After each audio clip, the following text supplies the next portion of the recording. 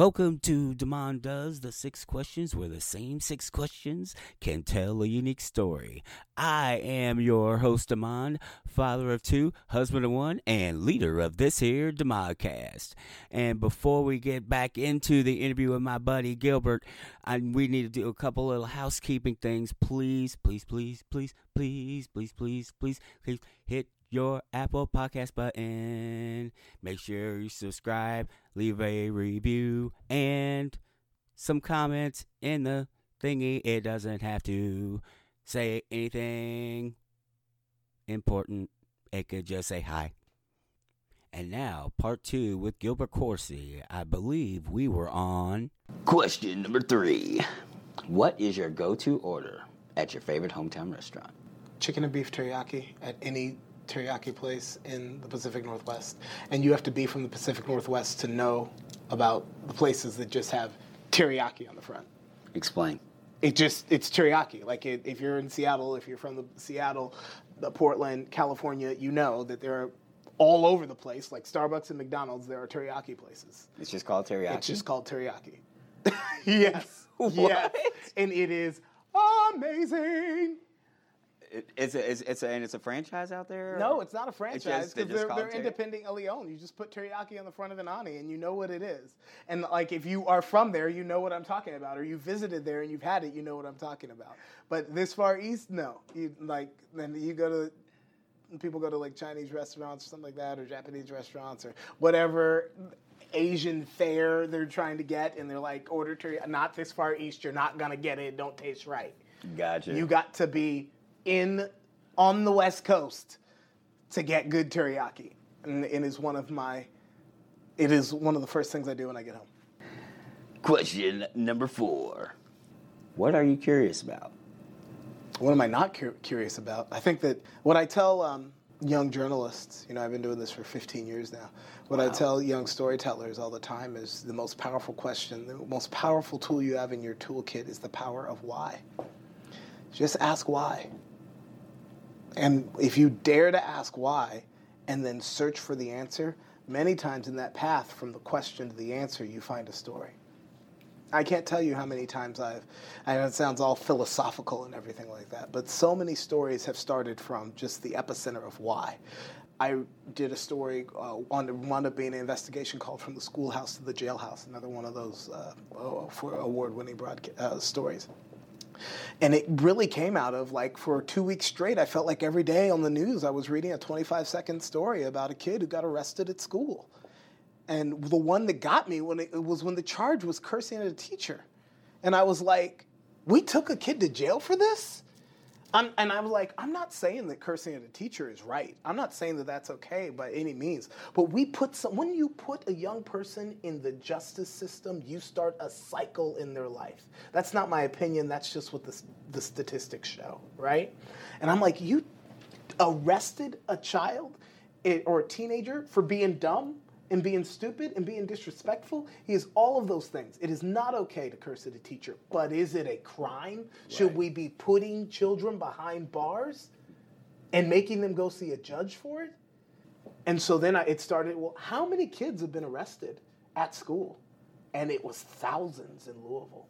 I mean, it was 4 or 5 a day every day in Louisville that were going from the schoolhouse, from the jailhouse. That's what our investigation uncovered. Wow. Right? So it literally came from, why did this kid go to jail for that? Well, how many kids is this happening to? And it opened the door to, oh my God, we have a problem here. We are locking up thousands of young people and setting them on this path of being thrust into the justice system. The power of why. Searching for the answer, you find the story. Question number 5. Is there anything I should have asked but didn't? What should you have asked but didn't? That's a good question. I've used that in times. That's a classic interviewer's question. You didn't ask about how I've talked about going from Washington State, packing my life in my car and moving across the country hoping to work for the WWE. You didn't ask how I got into news, though. How did you get into news? I say it was the big man upstairs. I moved days after graduation, packed my life in my Saturn, drove across the country, hoping to get an internship with the WWE, because I had applied to every job open on their website during my senior year of college. And one day, like the week before spring break, I got a call back. And I got a call, and I thought it was my friend messing with me. So it's like 7 in the morning, which is, I'm on the West Coast. WWE is obviously based in the East Coast. And he's like, I'm looking for Gilbert Corsi. This is so-and-so. I think it was Chris Pagnataro. Don't quote me on that. Eventually I had conversations with lots of people in the HR department. But Chris Pagnataro from World Wrestling Entertainment, actually he just called it World Wrestling. And I was like, what? It's 7 in the morning. And I was like, man, Justin, get off my effing phone. Like, I'm like and he's like, excuse me? And I was like, I like fall out of bed. I was like, oh my God, is this real? Like, oh, I'm so sorry. I'm sorry. It's 7 o'clock my time. This is Gilbert. We noticed that you applied for several internships on our website. So I had a brief conversation, and he was like, when are you graduating? I was like, I'm graduating in May. And he was like, I can't, offer you a job in this entry level, we don't hire, ultimately, this is what he said, we don't hire paid interns from across the country, but if you get here, there'll be something for you. That was enough for me, Mo. I had gone to the quintessential, college job fair, a couple weeks earlier, and been offered 6 jobs, and I accepted them all. I just didn't want to be that guy who graduated and was unemployed, and moving back home was not an option. I was like, I am not moving back to my parents' house. That's not happening. So any and all jobs that were offered to me, 6. I went to a college job fair. I got 6 job offers out of that college job fair. I accepted them all and wound up turning them all down, saying thanks but no thanks, just because of that phone call with this HR dude from the WWE and saying, with taking all my graduation money, so $3,000 about to my name, which, to me now, as a 35-year-old adult, this is so scary to me that I would even fathom to do this. But at 22 years old, with literally $3,000 to my name and a $500 credit card for a backup plan, I packed my life in my car and moved across the country to the most expensive city in the United States. Yeah. I didn't even and now I'm like, Gilbert, you didn't have enough for first and last month's rent in New York. What in the world were you thinking? And so I wound up Craigslisting, getting into a summer sublet in Dobbs Ferry. And so Dobbs Ferry was in Westchester County, just outside the 5 boroughs that they consider New York, but it's closer to Stamford. And so it was like a college house, and some of the roommates were gone for the summer, and so they're just looking to sublet their lease. Right. So I got into this sublet, and I waited for the WWE to call, and I waited, and I called them, right, and emailed, and then I was like, well, you told me if I moved here that you would call me. And so finally I did get the call, had an interview, and they were just like, well, it looks like you want to be on camera. And I was like, yes, I want to be a broadcaster, right? And they were like, well, look, these internships are in production. So you got to make packages, you may learn to direct a show, this and that. It's going to be behind the scenes, right? And we do hire a lot of our interns, but these jobs are never going to lead you into a commentary position, being in front of the camera or doing anything where you are writing the show in creative. You need to go be on television for 5 years every day and then come back to us. And this is why I say it was the big man upstairs, because that same day, not even 2 hours later, a television station in Abilene, Texas called me. That day? Same day, hours later, called me and said, hey, have you graduated yet? Because we have a reporter opening. Wow. I was like, what? Yeah, we want to put you on TV every day, 5 days a week. Same day. That's why I said it was the big man upstairs. So as fast as I had moved to, so you're like, how did that television station in Abilene even know about you? A year earlier, I was supposed to be doing an internship with a private production company in Dallas. They I know, it was weird. I just stumbled upon this internship. They were like, they were going to house me and pay me a stipend. They said, we just need you to have transportation so you can drive to and from the shoots. And I was like, wow, that's amazing. And then like a week before I was supposed to leave to start the internship, they called me and said we had an advertiser back out, and so now we have to cut expendable resources. And I was like, well, what's an expendable resource? They said paid interns from out of state. No abuse. Yep. So I'm like en route, literally. Mo, I am en route to Texas on like my way down there, and I've already paid my university for the credits. Like, you gotta pay to go work somewhere, most times for free. Internships aren't paid. So I've already paid my university to do these credits. I pull off to the side of the road and I'm wrecked, you know? I'm like, Seattle's a competitive market. It's a top 15 market, so they hire their interns in like March. I didn't have the other media markets in the state like Spokane. I didn't have anywhere that I could live for free and go intern and work at the stations in Spokane. So I called my dad, and he's like, keep driving. There's TV stations in Abilene, Texas, and you got family there. So I literally kept driving. I set up interviews on the road while I was still en route to Texas. There were 2 stations in Abilene that had 3 affiliates. So there was K-Texas, which was the ABC station, and then KTAB-KR, which had a duopoly for the NBC affiliate and the CBS affiliate. I had interviews set up at both. At 10 o'clock in the morning for K-Texas and like 11:30 for KTAB-KR. I went to K-Texas. They said, you can start today, and I never went to the other interview. And when I interned there, and I had like aunts, uncles, and cousins, I had been to Abilene once in my life when I was 12. I am now 21, showing 21. I had been there for 3 days ever in my life. Yeah. Wow. Yeah. But you had family there, so. Right. My aunt was like, what is happening here? Right? So I went to the interview. And I tell students this all the time, go intern somewhere. Well, it used to be. Now media has changed. When I was coming out of college and getting into television, like, digital careers didn't exist. Right. So you had to go to a 150 or below mark, 215 media markets in the country.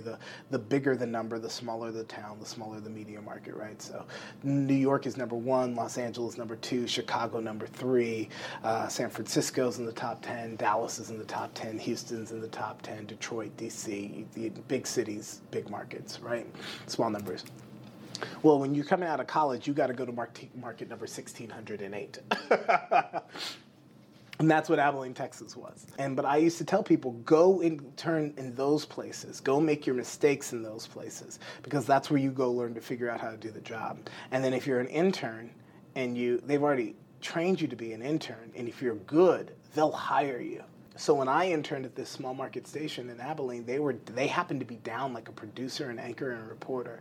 And you know, in a station where I work at now in Louisville, where we got 105 employees, life goes on, right? Right. But in that newsroom where they got 25 employees, like, they were short-staffed. Yeah. So for those 2.5 months, every day I would pitch a story in the morning meeting, go out with the photographer, shoot it, and the news director was like, I won't put interns on air, but you can turn a package, and our main anchor will voice it for you in Hill. So I would go out and do a package every day, and then somebody else would voice it, would front it. And then I would go to the booth and sit with the producer and time out the show. And so I had done that the year before, and when I left, I said, thank you. I had no intention of getting into news. I said, I'm getting into wrestling. Don't worry about it, blah, blah, blah. I said my goodbyes.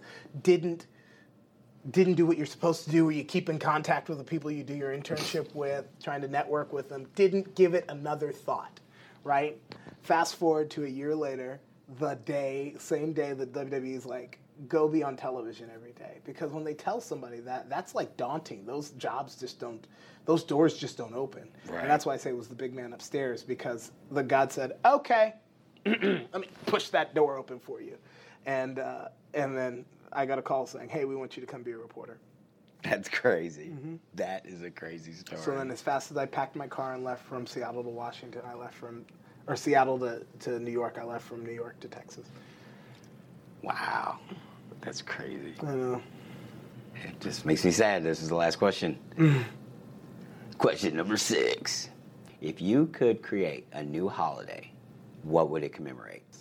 It'd be great to have a day for journalists. I think the role of the First Amendment and the freedom of the press and journalism, which is under attack in this country, man, it is so hard. I say all the time, we're no longer the good guys. Like, if we expose truth, it doesn't matter how true it is, somebody else can call it a lie, and then your credibility is damaged. It's insanity. Even if you've done your... I'll give you an example. I did a story on a woman who was elected to a city council in a town just outside of Louisville. She moved 40 minutes away from the town, 2 counties away. And you have to live in the city to hold office. Okay? That makes sense. She was getting a stipend, $350 a month. And that really wasn't so much while she was staying on the council. She's staying on the council because the council was divided 3-3. And so that when the council, every vote had been split, it gave the power to the mayor to be the deciding vote. And if she would have left the council, the mayor wouldn't have been the deciding vote anymore. So there was a deal cut for her to stay on the council and lie and say that she's living at her brother's house in order for the council to still be split. We revealed this. We proved that she sold her house, pulled up the deed, went to her new house 40 minutes away, have her husband on camera in the front lawn. Here was the big thing. Not only had she changed her driver's license, dude, she changed her voter registration to her new house, 2 counties away, 40 minutes away. So you want to vote in one community and serve in another, right? We have all of this laid out. Wow. Right?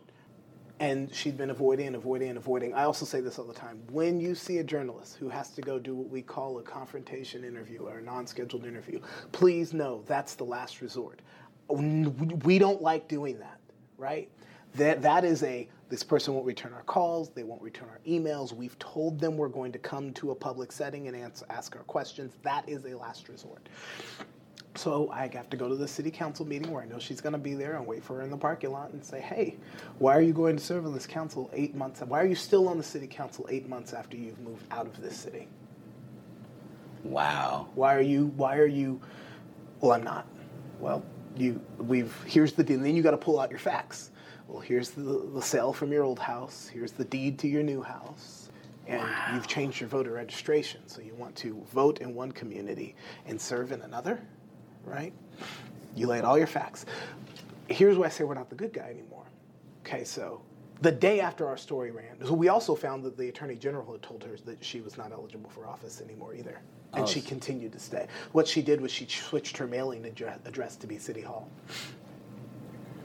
True. We uncovered it all. Documents for it all. Have it all. Right? One day after our story ran, she resigned. Okay? Okay. I got several calls explaining, with people upset with me because I picked on this little old lady. Mm-hmm. Because she was 120 pounds, maybe soaking wet, and maybe 5'3", and I am 6 foot and 200 more pounds than I'd like to say. And it didn't matter that she was lying to stay in office, part of a corrupt city government, taking taxpayer money she didn't deserve. All of those things didn't matter. It was, why are you picking on that little old lady? Let alone that the truth was that she was completely wrong. That's the kind of attack that journalism's under right now. And this has changed. It used to be when I showed up at a scene, the news is here. People were happy to see you. Mm-hmm. And that's not the case anymore. Wow. The political landscape has, and because if a story's wrong, it damages all of our credibility. Same thing happens in policing. If a police officer does something bad, it eats away at the credibility. That one officer eats away at the entire credibility of their department. Same thing happens in journalism. If a journalist gets a story wrong, it eats away at the entire credibility of our profession because there is a big, loud voice from the top saying, don't believe what you hear on the news. It's not true. Just because, I say, just because you don't like it doesn't mean it's not true. Right. That's small local level, right? Right. This is happening nationally as well. Right. You have journalists that are uncovering just insane things that would not be uncovered had it not been for a journalist. There is a reason that there's a First Amendment. There is a reason that there is the freedom of the press, right? It exists to be a watchdog for those in power. Why do you think that people believe the attacks against journalism? Why do you think people believe that? The role that social media has played in eroding journalism is huge, because now there is a misinformation war out there. People don't know that when they click on what looks like a real headline from ABC XYX Z2134, which has graphics that look just like your local ABC station, but you didn't pay attention to the address in the address bar, they don't know that that's not true. I can't tell you how many times I've seen people in my Facebook friend list, people I consider intelligent, college-educated people, share stories, and I'm like, hey, I just sent them a private message. That's not true. That's fake. That's somebody out there who's trying to put misinformation out there or propaganda out there. And so it used to just be you'd have to deal with bloggers, right? Yeah. Bloggers who aren't real journalists. Sometimes there are bloggers who do good stories. I'm not like crapping on all bloggers, but I'm saying that you got some bloggers that are just, in their mom's basement and putting that out there on the internet. Making up stuff. That used to be one thing. Now magnify that times 1,000,000, and that is what fake news is. And because educated people sometimes cannot tell the difference between those real fake news sites, for lack of a better term, that has nothing to do with journalism, and what they're getting from their local affiliates or their local newspaper or their local radio station in town, there's just this brood of confusion. Yeah. And so then you have this loud voice from the top saying, that's not true, what they're telling you is not true. And then you pull up a sensational article and it's like, well, no, that's not true, but no credible journalist said that. Some weirdo in Russia who's in a misinformation war put that in our social media sphere. It's real. It is absolutely real. So now you have to defend yourself against headlines that weren't even real in the first, that were not even created by a real journalist. They were put in the social atmosphere just to confuse. You also didn't ask me about what I've done at OVW. What have you done at OVW? That was, so in front of the camera, I've always been the commentator, right? Right. The interviewer. Most of the time, the time that events, the time that we were there together, you were the lead straight announcer. broadcaster. Yeah. Straight broadcaster. It's one of the great things about OVW, because I learned so much in my time there. Danny Davis, what a phenomenal mentor. And just the other people that you've been able to learn how to produce wrestling from. Like, when I came in, Cornette was writing TV, right? Yeah. And then Al came in writing Yeah. TV. Both have their equal genius, but they also both do it very different ways, right? And so you're just able to glean ideas from so many different people, right? And be able to put your own thing together. We know about, what happened at NWA and the social media backlash that he has gotten. I do not think that Jim Cornette is racist in the least bit. No. That was not my experience with him at all whatsoever. This is a guy who made a spot for me at OVW, gave me my first opportunity on a national platform with Ring of Honor, and has always answered the phone when I called in with a question. So I consider him a friend and a mentor. And in this wrestling business, everybody's in their own silos and in their own cliques, and I'm sure that may make somebody unhappy along the way. But I'm a journalist at my core, and I just speak the truth. I think that he told an old joke that isn't socially acceptable anymore. Yeah. But I do not think in the least bit in his heart that he is racist. Okay, so at OVW, started as analyst. Came in, Dean Hill was the lead guy. Always respect Dean Hill as the lead guy. Then I came into more of Al, particularly in Al's writing. He would, afterwards, he'd be yelling at me backstage about, why didn't you cut Dean off? And I'm like, what? I'm like, he's the lead. What do you mean? Like, what am I? And so, how am I supposed to, like, I'm number 2. You're getting on number 2 for not controlling number 1, right? Right. Like, and so Al flipped that. He was like, I want you to be the play-by-play guy. Oh. Okay. But, so here's the deal, and this is why I'm always about respect, because I was like, okay, I will take over play-by-play on the show, but Dean will always be the first voice they hear when OVW comes on the air. So I always would say, all right, Dean, this is what we're starting with. Start us off with this. And then I'd go once he started. It was Dean's show. He was the first voice, he was the original voice, and it was his desk until he didn't want to do it anymore, period. Jobs at OVW. I have been creative. I've written over 200 episodes. Wow.